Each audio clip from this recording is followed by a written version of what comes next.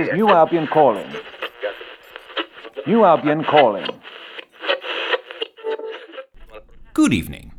My name is Theodore Pilkington Rhubarb, and you are listening to the ARC Light programme. What ho, we're back with a bang.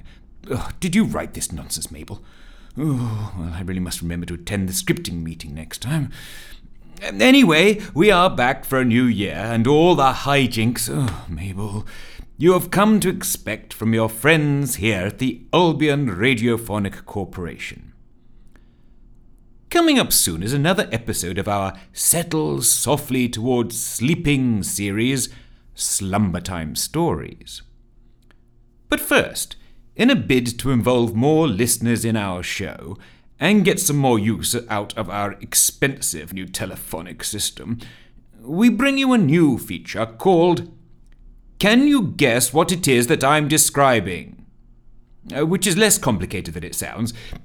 Each week, a listener will get the chance to win up to 3 shillings by attempting to guess what I'm describing. There will be 3 clues to assist them, and if they get it at the first attempt, they will win the aforementioned 3 shillings. If they need 2 clues, they win 1 shilling and 3pence. And if they need all 3 clues, then they will win 8pence halfpenny. Now, if you're one of our regulars, you will know that we've been less than wholly successful at getting listeners to telephone in. So hopefully this monetary incentive will encourage them. To make doubly sure, we have pre-selected a listener this week to avoid otherwise inevitable anticlimax. So are we braced for this nonsense? Riveting interactive experience. Right. Well, here we go anyway. Operator, please connect me to Treacle Dripping 3. That's Treacle Dripping 3. Putting it through now. Oh, well, it's ringing at least.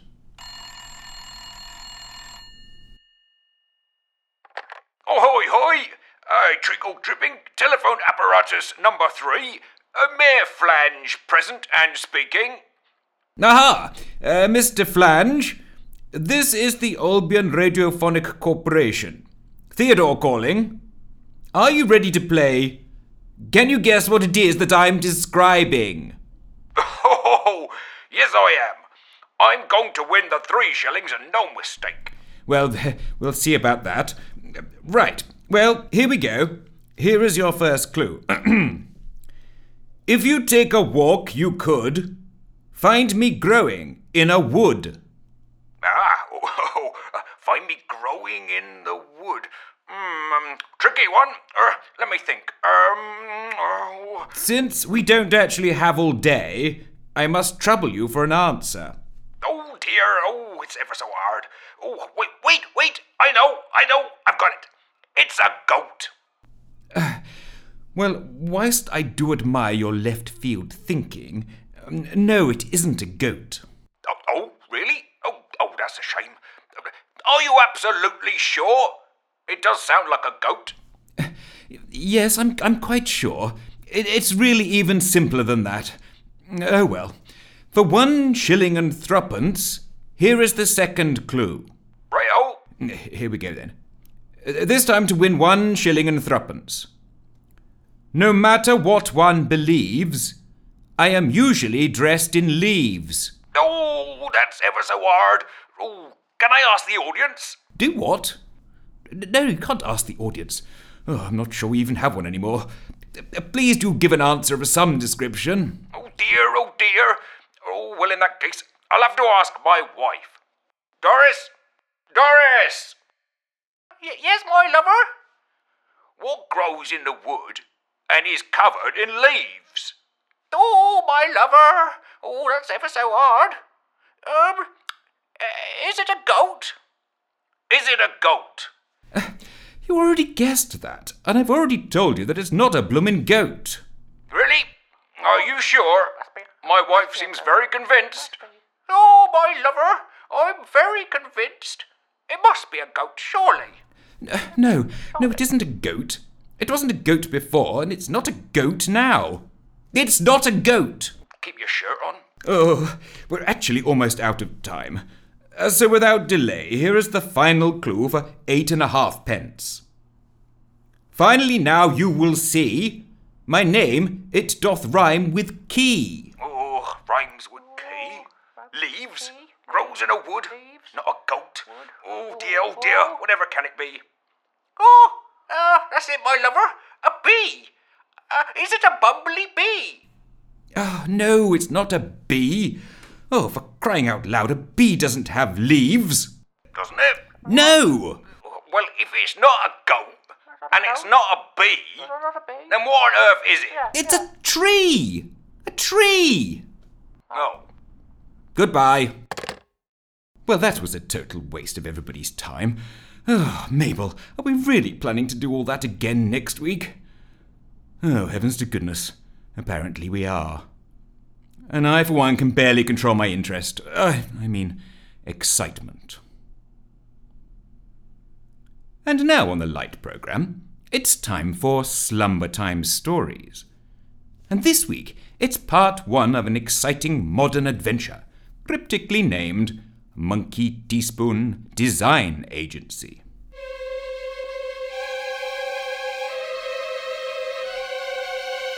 ARC presents Part 1 of Monkey Teaspoon Design Agency by Darren Callow.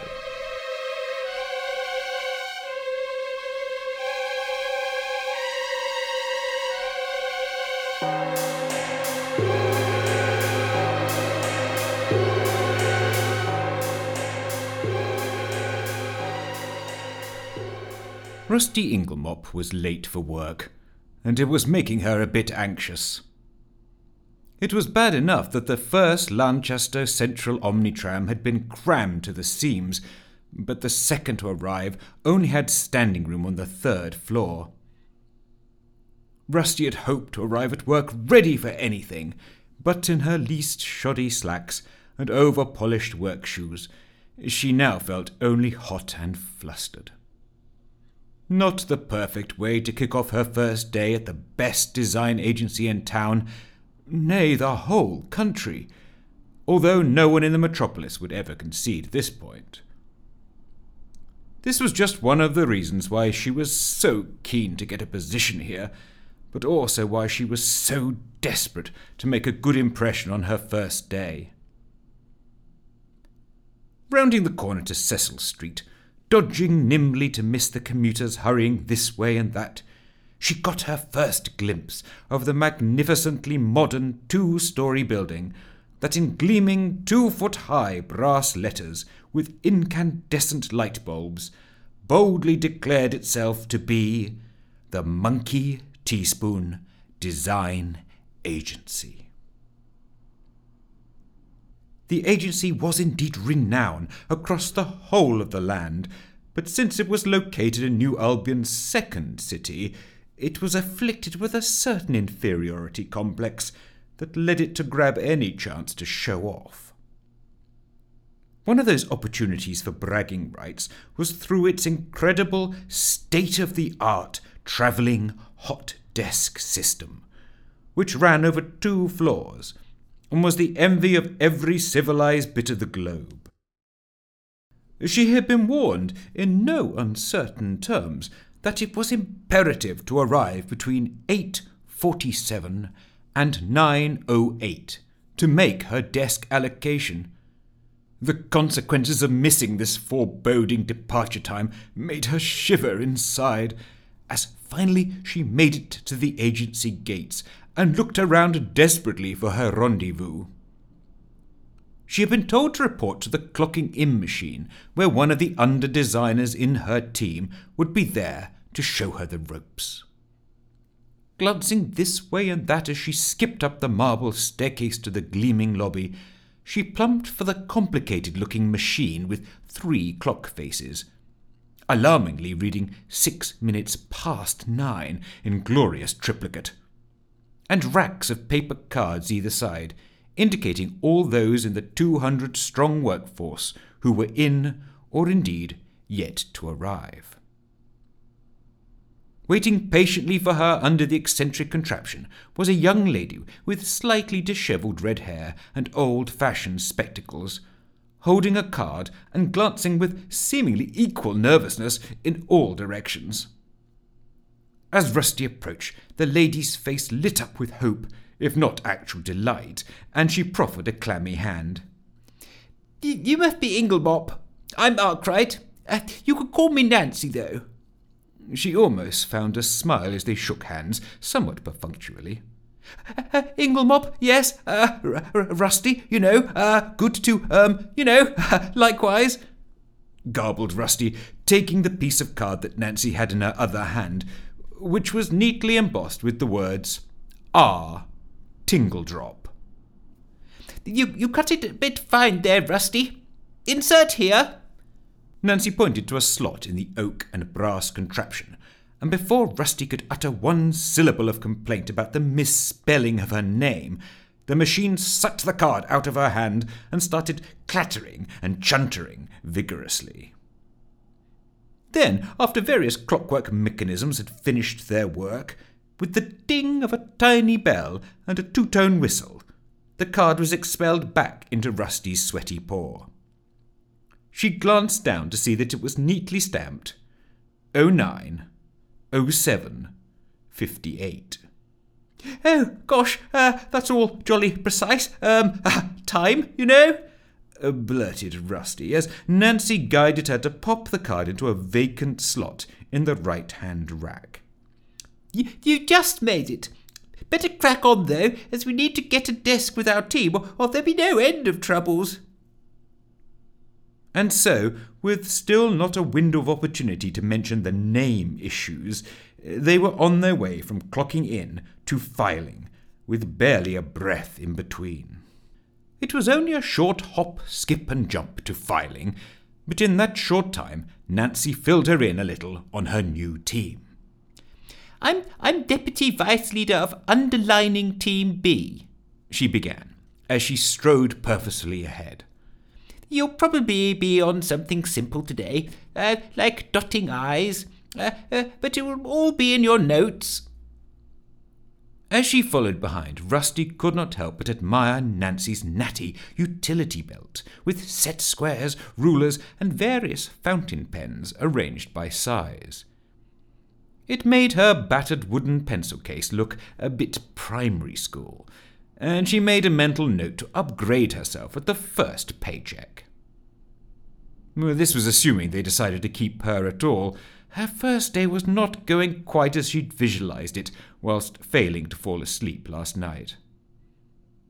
There was not time for further reflection, however, as they arrived in filing, and Rusty was mildly surprised to find that the counter was attended by a bookish-looking older gentleman with apron and steel eyepieces, and a medium-sized primate with similar apron, albeit smaller, and a flat cap, sucking laconically on a brass spoon attached to a chain round its neck.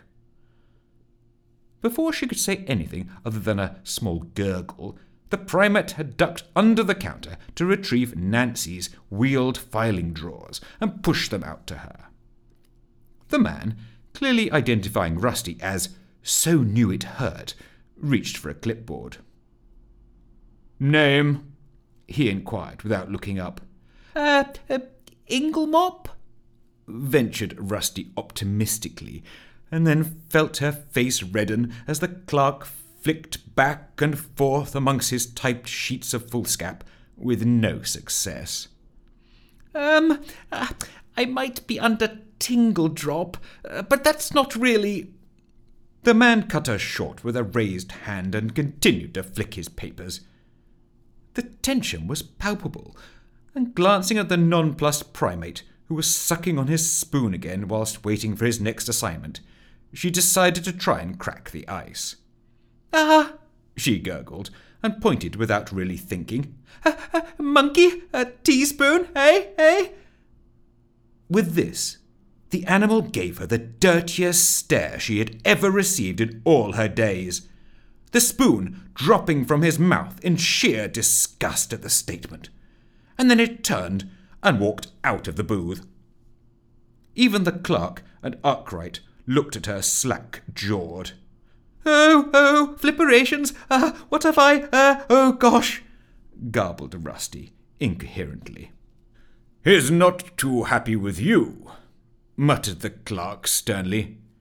"Anyone with eyes can see that he's an ape, not a monkey." "Oh, gosh to goodness, I am so—" But she was cut off again as the man finally found her name on his sheet. "Tingledrop 231, called out the clerk loudly so the departed chimp could hear in the filing room. "The tail is the giveaway," he added. What tail?" burbled Rusty, feeling that she was glowing red so much it was probably illuminating the whole room. "Precisely," added the clerk, as a set of filing drawers was shoved roughly out of the back room, and Rusty realized that she'd better grab them and get a move on. Oh, I really am so sorry," pleaded Rusty, bending down to call under the counter towards the sulking ape. I'm not a speciesist or anything. Oh, honestly, I am... "We need to go," snapped Nancy from the doorway, her front already turned and her back retreating down the corridor. "Right, oh gosh, so sorry again," muttered Rusty, grabbing the drawers and wheeling them out after her. The clerk shook his head sternly as they departed. "In any case, that was obviously a dessert spoon," he chunted to himself, but the ladies were already out of earshot. Kicking herself mentally in the rear for her primate-related faux pas, Rusty suddenly had to swerve hard to avoid a collision. An oriental-looking lady in a smart silk waistcoat, accompanied by two burly men in long trench coats and hats pulled low over their eyes, had stormed around the corner without looking. They were clearly heading for the filing room, and they didn't care who they had to trample on to get there. "Mind out of the way," snarled one of the men, and Rusty could do little other than mumble a pathetic, "Sorry," before they were gone. Gosh, she thought to herself sarcastically, could they be any more suspicious? But she could not dwell on the rude strangers further, as she began to hear the rumblings of the famous hot desk transit system, used exclusively by Monkey Teaspoon to the covetousness of many a bigger design agency in the metropolis. The complicated system worked by employing a series of conveyor belts carrying one-person personal desk platforms on rails around the building, and as she rounded the final corner to the departure platform, Rusty could see this amazing contraption in action for the first time. Each personal unit was equipped with a drafting desk, an adjustable chair, heated, angle poise lamp, and a complicated telephonic system with wires and dials going down to the conveying mountings on the floor. Finally, each little unit had an area to clamp one's filing cabinet, and for this purpose the mechanism caused the contraptions to lift off the belts and pause briefly at a ramp configuration so that each employee in turn could push their cabinet into position and jump aboard.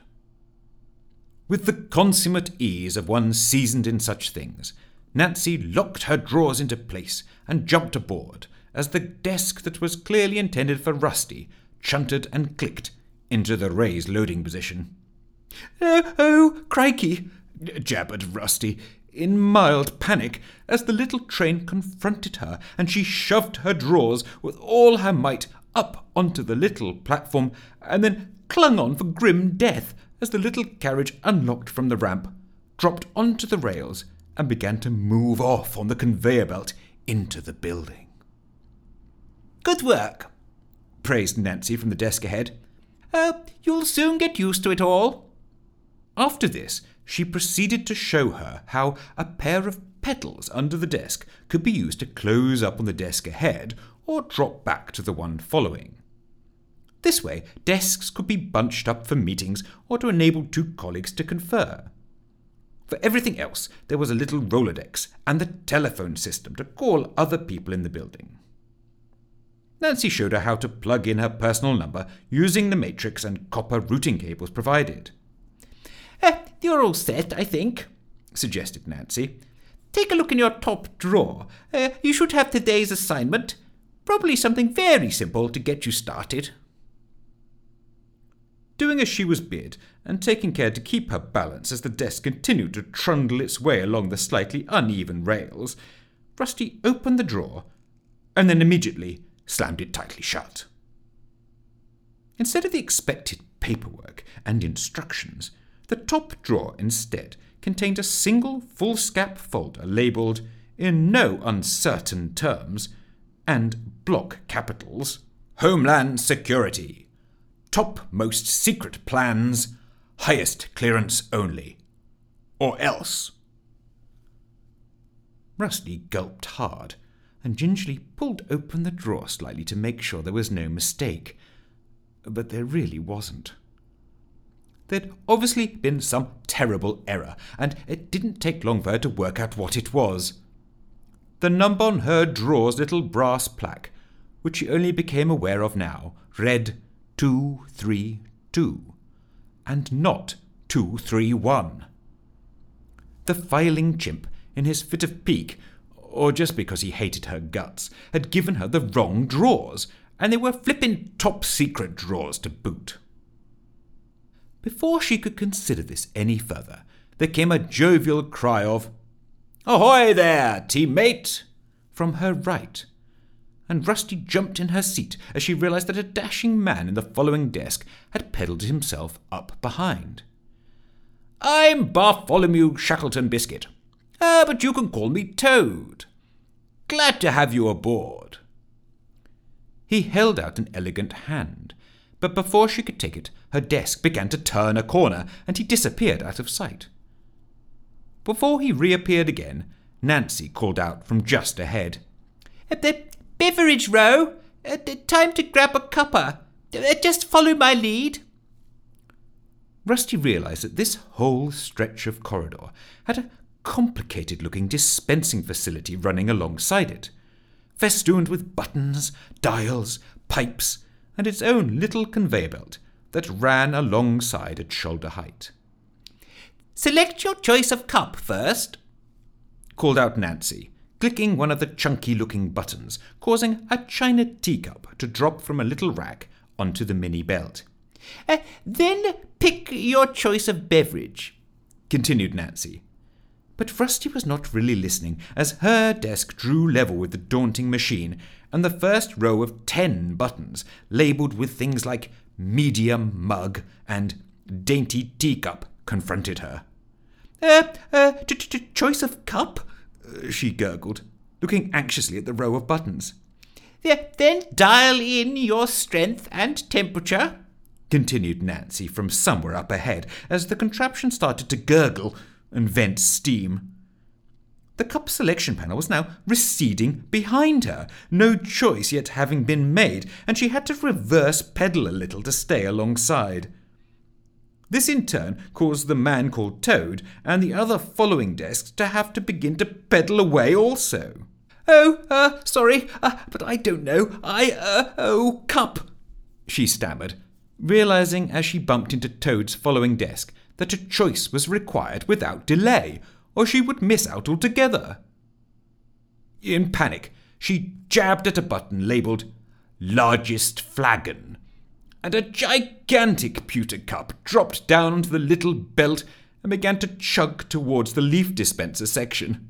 Oh gosh, no," cried Rusty, almost in tears, and jabbed again, this time at the final button, Espresso Cupette, and a tiny porcelain cup dropped inside the flagon with a clunk. By now, the nested cups and a completely flustered Rusty were drawing alongside another set of buttons, labelled for all kinds of coffees, teas, and herbal concoctions, some of which she had never even heard of. Oh, what do I do now?" wailed Rusty, as Toad, trying to be helpful, leaned over her desk and gesticulated in a manly fashion.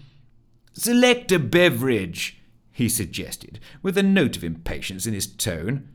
But it was clear that consternation was now spreading back along the track as desks started to bump into one another, and much frantic reverse pedalling could be heard. "Oh, golly," he added, beginning to sound alarmed. "Just select something." Not wanting to wreck everything on her first day, Rusty closed her eyes and stabbed desperately at one of the buttons, but accidentally clicked 2 instead, and both coffee granules and a reddish-looking fine leaf powder dropped into and around her cup stack. The next section had wheels to dial for water temperature, and then levers for sugar and so forth. Utterly lost to wild panic now, Rusty whizzed and stabbed at them almost at random.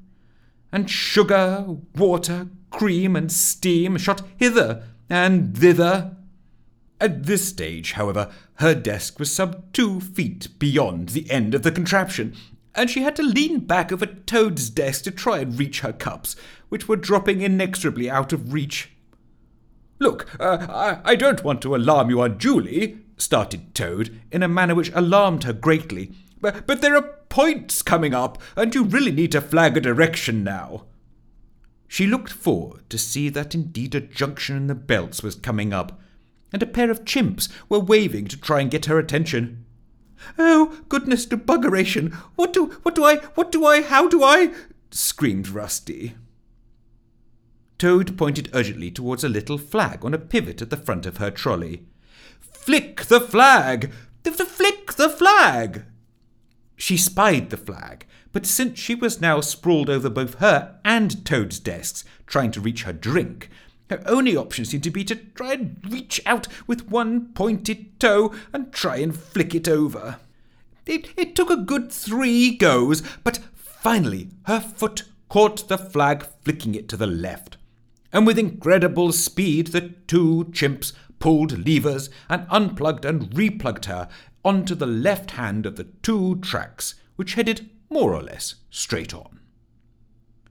A little relief settled over her, but this was rather short-lived, as she realized with a jolt that Nancy had gone the other way, and she was rapidly moving out of view into another part of the building, her eyes wide in total disbelief.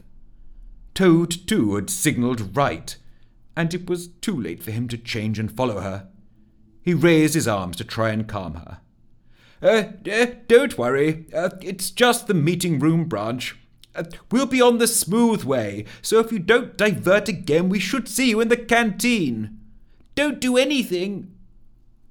But she missed the last part, as another corner meant he disappeared completely from view, and Rusty was alone with her trundling desk and the sounds of the clanking from all around her.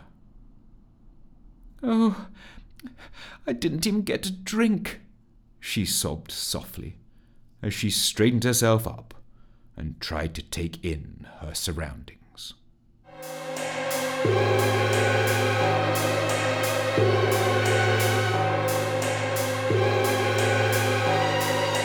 Well, that is an unfortunate episode. What will happen to poor old Rusty, lost in the Monkey Teaspoon Design Agency, caught up in who knows what secret goings-on? Tune in next week to find out. However, for now, this is Theodore Pilkington Rhubarb signing off. Good night, New Albion. I wish you dreams of a bright future. All stories, voices and characters created by and copyright to Darren Callan. All music by Charlotte Savigar. Tales of New Albion is available to buy from Amazon online stores or via Bandcamp, where the album is also available. For more information, go to www.talesofnewalbion.com or search for Tales of New Albion on Facebook. Tales of New Albion is a Monkey Teaspoon production for Albion Radiophonic.